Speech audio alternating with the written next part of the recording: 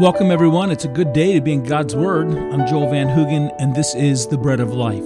Our program is presented by the International Disciple-Making Ministry Church Partnership Evangelism. Let me encourage you to learn more about the amazing work that we're doing around the world.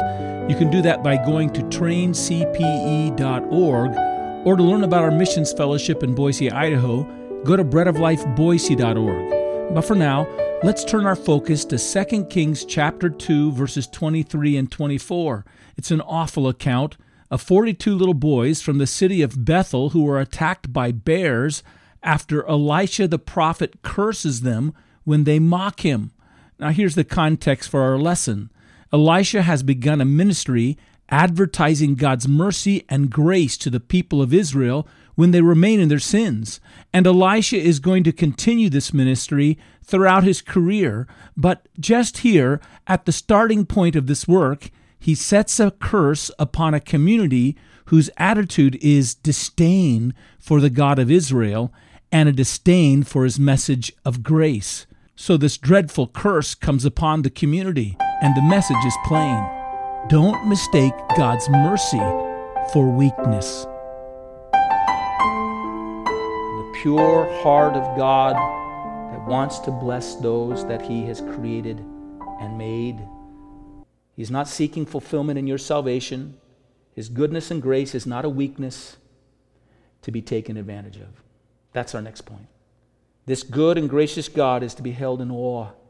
You presume upon God's grace at your own risk. If you take advantage of God's goodness and the desire to be good to you as a kind of permission for arrogance and carelessness and even delay in your surrender to Him, you do it facing great peril. God's grace and God's goodness does not nullify the severity of your sin or the severity of His judgments, and you should not, because of His grace, make little of His goodness and take His goodness as a license to live, defying His will.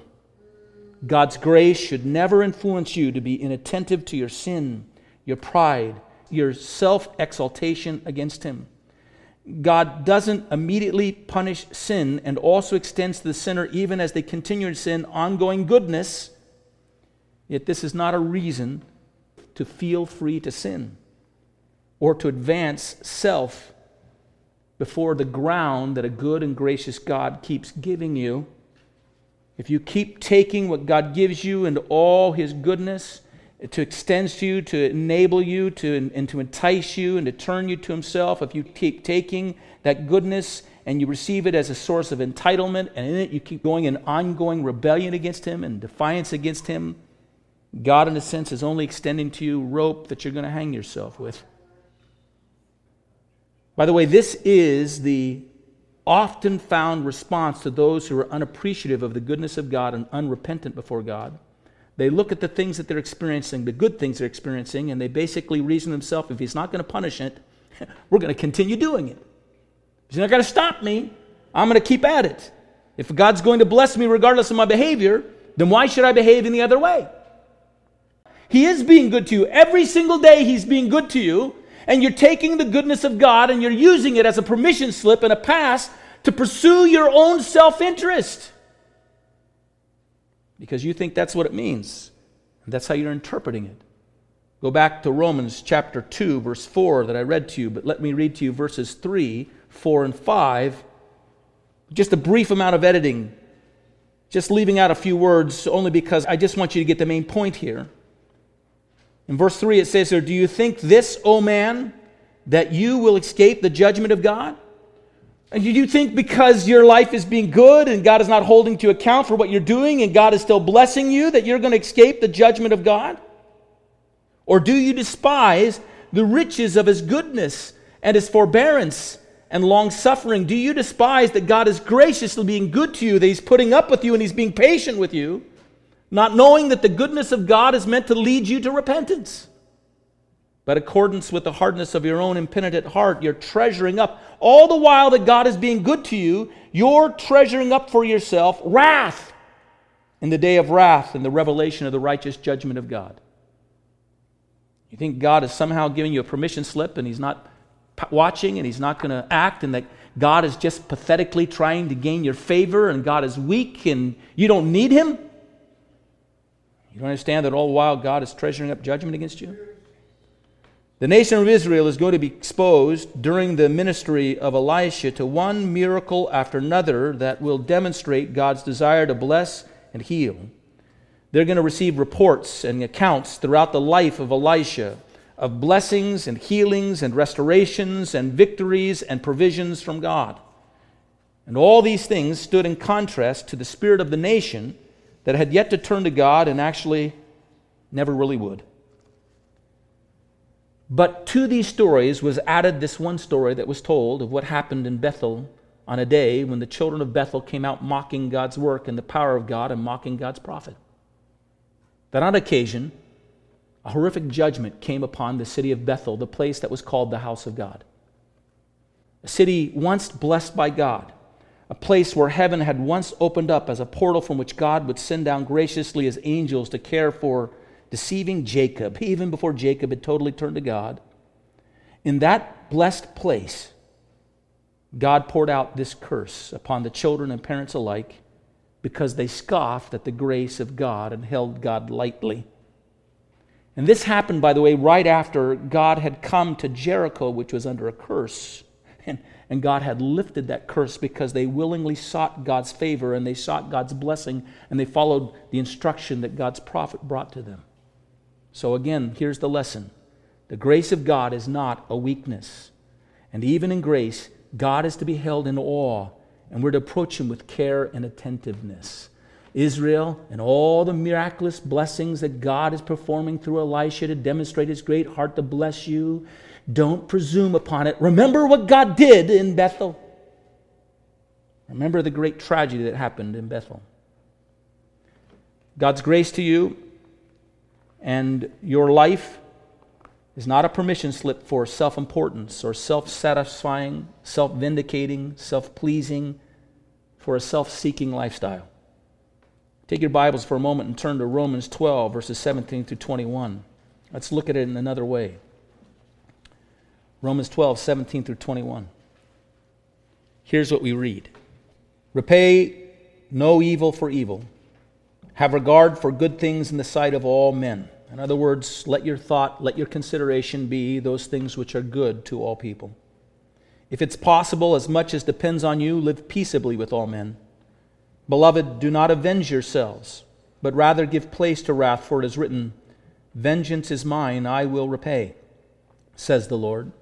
Therefore, if your enemy is hungry, feed him. If he is thirsty, give him drink. For in so doing, you heap coals of fire on his head. Do not be overcome by evil, but overcome evil with good. It's God's instruction to the prophet Paul, to the people, and to us.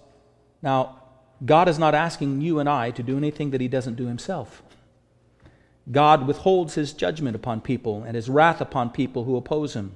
Instead, God regards, God considers that which would be an expression of goodness in their lives, to bless them. He considers goodness before all men.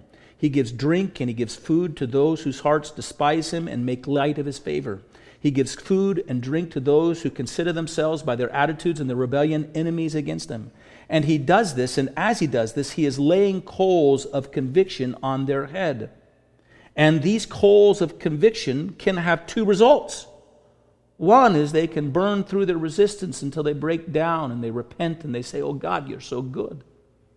You've been so good, and I've been so hard and so disobedient to You. I think that's the ultimate way in which our goodness is supposed to impact people's lives. I think that's ultimately God is looking for in our goodness, is that our goodness, like the goodness of God, is meant to lead people to repentance. I had a woman in my church, Diane. She had a husband who was a very abusive alcoholic. We would have suggested, people nowadays would suggest that God doesn't want you to live in that kind of situation. You ought to just divorce him and secure a better life for yourself and not live under that kind of difficulty. She understood God had called her to live out the grace of the gospel before her husband, and that as Christ loved us while we were yet sinners and while we were still enemies, He endured and He loved us and He pursued us with goodness, she would do the same. She was a sad case in a sense because it was a difficult life for her. And the last time I saw Diane, or the last time I'd left Diane, when we left the city that we were ministering in, she was still struggling with her husband John in this way. Well, I saw Diane about 15 years after that. I'd been invited back to the church to speak at their 40th anniversary of the church, and she was beaming. And I asked about what had happened to John, and she said, "Oh, Joel, about a year ago, John died. But about a year and a half prior to that, John came to his sin, and he confessed it, and he repented it, and he received Jesus as his Savior, and God delivered him from his alcoholism. And that year and a half with him was such a blessed time. By then he had destroyed his liver. He didn't live much longer after that. But it was such a reward and such a blessing. And the goodness of God leading men to repentance, coals of goodness and favor regarding goodness laid upon the head of a man, bringing them to confess and repent. I think that's what God is going for. That's what the goodness of God is seeking out. But if a person fails to respond to God's goodness and kindness, but instead persists in obstinate pride and rebellion against Him, the result of these coals will be that they will break out upon them in judgment. How God wants His grace to roll over the lives of individuals. God cannot hardly restrain Himself in His goodness poured out upon individuals, even goodness that would prepare them and condition them to turn from self to seek Him in His pleasure. But the gospel and the goodness of God is not a permission slip for self and sin. The blood that Jesus Christ shed for our sins was shed to cleanse us and purchase us and claim us and bind us in love to Him and to His will. The great story of Elisha's life is that of grace continued and goodness continued from God and being poured over the people of Israel even when they would not turn away from their sins. And yet the miracles will go on and on and on to this idolatrous and rebellious people. And this one event is recorded here as a correction to keep the people from misunderstanding God's goodness as weakness. He's not weak. He's not desperate to be loved and desperate to be honored. He's good, and yet He's strong, and He's just, and He's severe in His punishments. And the day came when Israel's abuse of God's goodness and grace ended. Assyria came and snatched the people out of the land, and they never returned. Israel had for too long ignored this lesson of a severe God who wants to be gracious and good. Instead, they presumed upon that goodness and grace of God until there was no remedy for them. And we must never make that mistake ourselves or teach others to make that mistake. We have to be most careful ourselves not to abuse the grace that God daily extends to us or to construe it in any way as a permission slip to live sloppy lives and self-satisfying lives. It's meant to lead us to Him and lead others to Him as well. But we should, by the way, live this kind of graciousness ourselves, shouldn't we? We should live out this kind of goodness ourselves, shouldn't we?